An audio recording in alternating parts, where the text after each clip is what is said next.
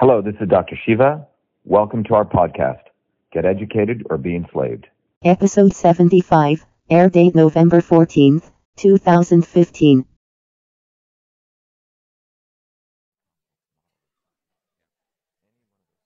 I think we should get going so that we have enough time for discussion with the panel, and we want to leave plenty of time for Q&A with all of you. So thank you for being here this morning for the Partnering for Cures panel, Redefining Discovery for the 21st Century. I'm Rudy Tanzi, and I'll be introducing our panel members in a moment. Last year, I had the pleasure of sitting on a panel that was led by Dr. Francis Collins, who did the precision medicine panel this year. And we talked about the future of medical innovation, and we heard about many new technologies, just some really awe-inspiring new technologies that we're redefining this century at last year's panel. And out of that panel, we realized that there's a big need to talk about how do we really redefine the discovery process, the process of research in the 21st century, where we are going to better bridge basic, translational, and clinical research. How do we make sure that our graduate students, medical students, postdocs are getting trained in a way that they're not siloed into just basic science or translational or clinical? Some of the topics we'll touch upon today will include the idea of team science. And team science is good, but it can be scary too, because the idea is to get scientists, engineers, data scientists working together. But at the same time, when you have large teams and consortia, graduate students and postdocs coming up, might not get enough credit when their name is just in the middle of a consortium list. How do you make sure that there's still that career path while you're still enjoying the benefits for humankind of team science? We'll also talk quite a bit about a statement that Harold Varmus made in a PNAS article last year, that we've produced a, quote, unsustainable, hyper-competitive system. We're producing too many researchers for the number of positions that are available. And frankly, what's happening is a lot of scientists, a lot of young people in this country are not going into science. They're afraid to go into science. They see the head of their lab, who's a successful PI, struggling to get grant money in today's environment and saying, I don't know if I want to raise a family and have a career based on that. So we're scaring away people from science these days with scarcity of funding. And so these are just some of the topics that we'll get into, and plus there'll be other topics, crowdsourcing, how to repurpose failed drugs and get that information out there. We'll touch on a lot, and then we'll turn it over to you for Q&A at the end. But let me introduce our panelists, and for the sake of time, I'm not going to go into bios, because believe me, the bios of the folks on this panel would take 75 minutes to really rightfully go through. So I'll begin with, we have Shia Ayyadurai, who's chairman and CEO of Cytosolve. We have Keith Black, who's chairman and professor of Department of Neurosurgery and director of the Maxine Dunitz Neurological Institute at Cedars-Sinai Medical Center. Jessica Polka, who's a postdoc? Postdoctoral research fellow. She knows too much to be a postdoc, but no, actually postdocs know everything. Postdoctoral research fellow in the Silver Lab in the Department of Systems Biology at Harvard Medical School, where I'm also from. We have Murray Stewart, who is the CMO of GSK, bringing the big pharma representation. And finally, we have Keith Yamamoto, Vice Chancellor for Research, Executive Vice Dean at the UCSF School of Medicine, and also a professor in cellular and molecular pharmacology. So I'd like to begin by just asking each of you a question that you'll have about 5 minutes or so. And then when we get into the second round of questions, make this conversational.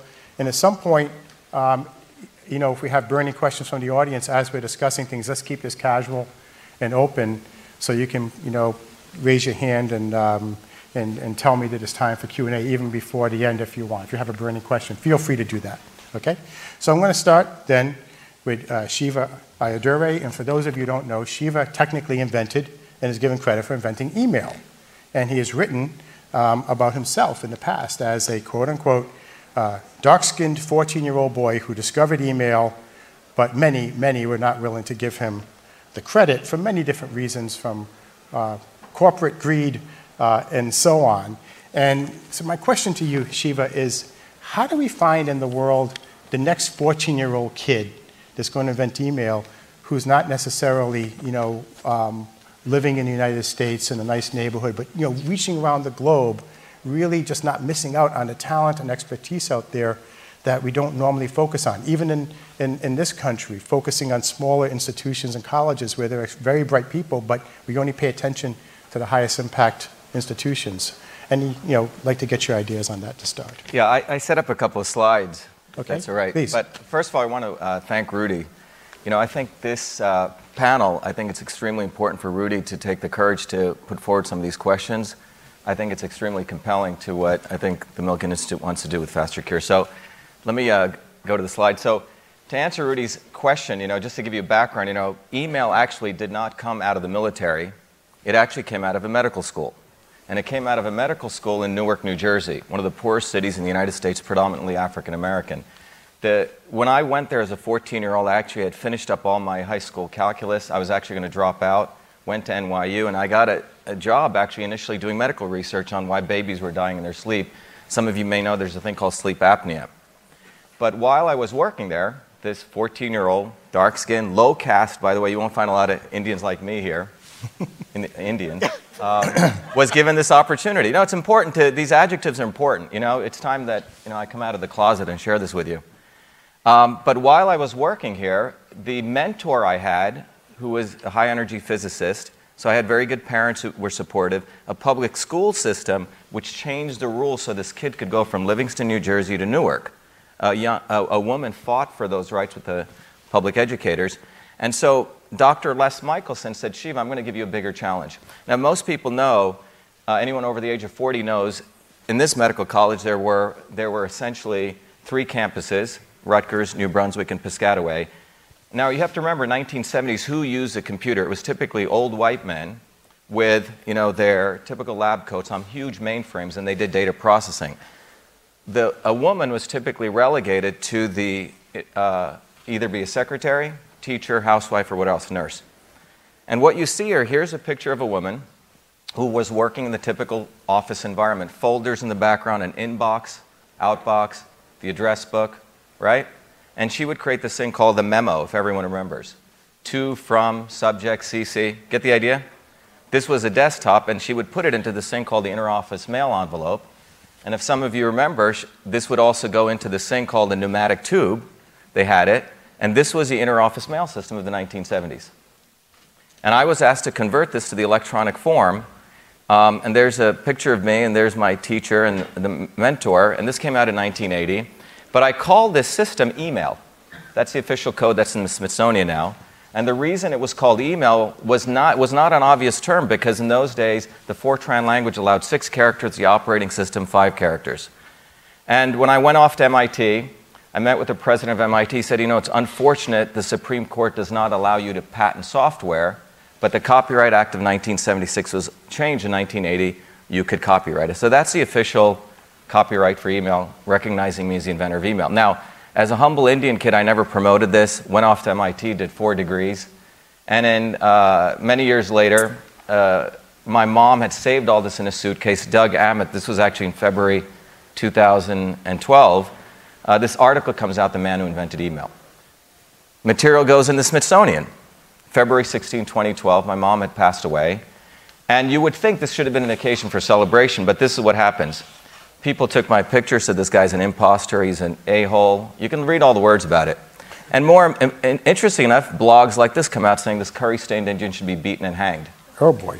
And I want you to look at this. So this is not Jackie Robinson, 1940s. This is 2012, where a guy who's got 4 degrees, has a Fulbright, is attacked so viciously. And no one stood up for me. Eventually, Noam Chomsky came out, and he said the facts are black and white. A 14-year-old boy invented email. But I want you to look at this, because this is what we're talking about, supporting innovation. And if anything, this kid was the ultimate example of the American dream. Now, who was behind this? By the way, here's an interesting Wikipedia editor writing to me saying, when I attempted to change the facts, I was called reckless and idiot. And he goes, your article trying to correct it on Wikipedia is as volatile as the Second Amendment and the abortion issue. And you should read this. So the interesting thing is, why is this so volatile? When I called it email, I created it, I have the US copyright on it. Well, you find out when this news came out, and this, to Rudy's point, this is now a special interest group, isn't it? Special interest group. A bunch of historians had already written the history of email. So when my stuff went into the Smithsonian, I perturbed these guys. And in fact, these are academics, very esteemed academics attacking because I had perturbed their history because they had said a $50 billion defense company, beautiful branding, logo like the Nike logo. They have a guy who looks like an inventor, and what he did was early text messaging. It was not email. But they had built a $50 billion brand on this, and the fact that this went into there had perturbed this. You following what I'm saying? So the point is, email came out of an environment which it should not come out of, and you had this huge conglomeration against us. So I think when we really want to talk about where innovation comes out, it can come out of these other areas. Now, bringing it to the current area, recently we've created a technology, which I'll talk about, a whole in silico platform. If email was the electronic version of the interoffice mail system, we've created a new platform, which is the electronic version of the human cell. We use that, in fact, recently to show that genetically modified foods, in fact, do not have any safety assessment. They actually don't. The FDA takes no position. We wrote a set of papers showing, from a systems approach, they upregulate formaldehyde, downregulate glutathione. Same thing, we were attacked by a guy called Kevin Folta, who's the head of horticulture at the University of Florida. Said, I have no relationship with Monsanto. Well, a Freedom of Information Act is reviewed, and it comes out front page New York Times that, in fact, he was funded by Monsanto, showing directly he's cutting and copying emails from their PR agency. The reason I'm saying this is we have this collusion in science that believes that only innovations come out of big institutions, and there's this deliberate attempt to suffocate where science comes out of. So I think what I want to end on this is, and this is what you're seeing, what's happening, that we need to really address where does innovation come out of, how do we actually support a non-collusionary approach which really is more inclusive. And I want to end with this picture. So that image, that's when I was 14. And that image, I think, bothers some people, but it really shouldn't. It's a 14-year-old boy who did invent email, and I'm not speaking on my behalf, I'm speaking for all those other many kids who are outside of MIT, outside of Harvard, in small institutions who can also contribute to the advancement of health and innovation. And we need to be accepting of them, not destroying them. Thanks, so I hope that answers your question. Yeah. So Shiva, we'll get back to this, but you bring up so many amazing themes here, from discrimination to corporate suppression to people having a voice, budding young scientists around the world who are not getting a voice. Just 2 more minutes on how do we find them? Is there a way we can go out and find the youngest and brightest who aren't necessarily applying tomorrow to Harvard? Well, you know what's fascinating? There's a thing called the Intel Awards. It used to be called the Westinghouse Science Award. I actually won one of those. But believe it or not, I think the Intel guys are pulling out. I don't know if you've heard this. So one of the main things we can recognize is we need to change the narrative on where great innovation comes from. That's the first thing. Yeah. And that new narrative needs to be actively promoted. And the way I think we find them is, the amount. Yeah, maybe a global equivalent of the Westinghouse. Exactly. I actually went and started my own foundation with my own money called Innovation Corps. And we funded 8 students this year because my theory is between 14 through 18 is that's when you don't think anything's impossible. And there's a lot of kids out there, and we need to bring them into the fold instead of large institutions. But I think to answer your question, Rudy, I think it needs to be an active, deliberate promotional effort that recognizes that intelligence, that we got to get away from this caste system. Yeah. That you got to go to MIT and Harvard and then you're anointed as intelligent. There's a lot of freaking smart people out there. And we need to actively go engage them. That's a great theme to bring up. So we'll get back to this. Thank you, Shiva. Let's move on to Keith Black. And the question I wanted to pose to you is very general.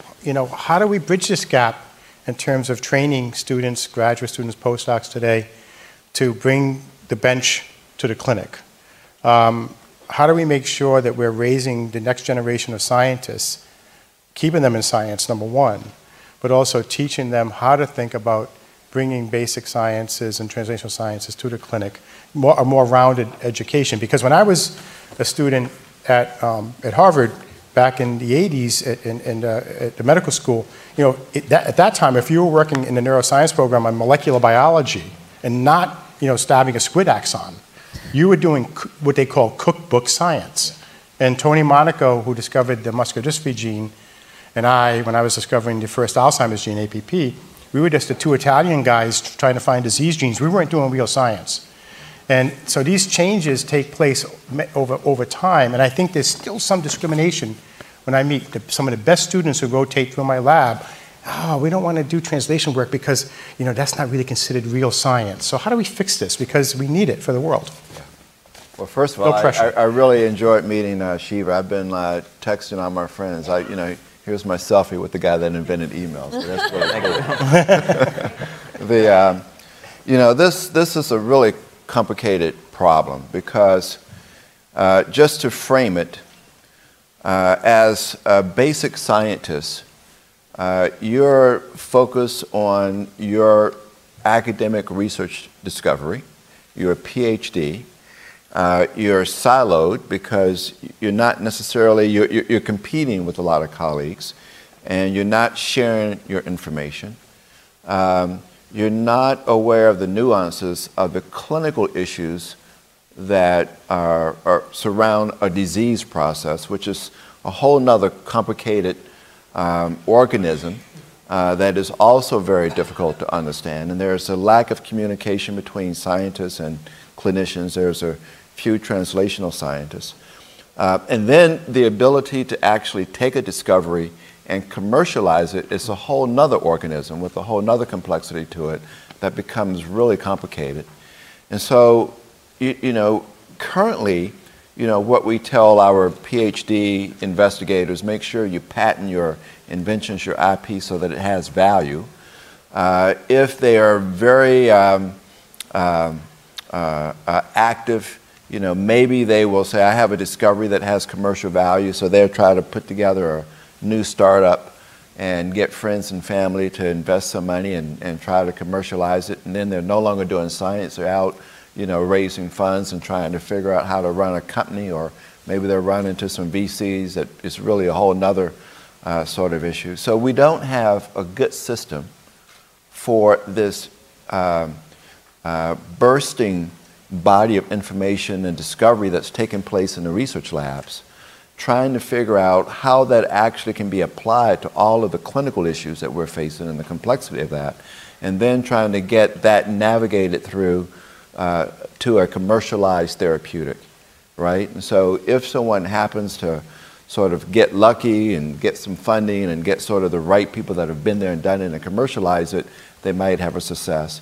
And Big Pharma is not interested until it gets to phase A with proof of clinical efficacy, because Murray is. Yeah, because they can sort of do that, whenever. So, look, I think that we need to really think out of the box and create an entirely new paradigm that makes this more effective, very similar to what we heard, with sort of the Netflix concept with precision medicine, right? So we need a crowdsourcing system so that an investigator who's focused on their molecule, that might have tremendous application to Alzheimer's, can get clinical experts and say, wait a minute, this makes sense, that makes sense, and then also have the people that can commercialize that say, here are the things to think about in terms of commercializing it. Right now, we're so siloed with each sort of discovery, and the investigators all believe that their discovery is going to lead to the Nobel Prize, so they don't want to tell anybody about it,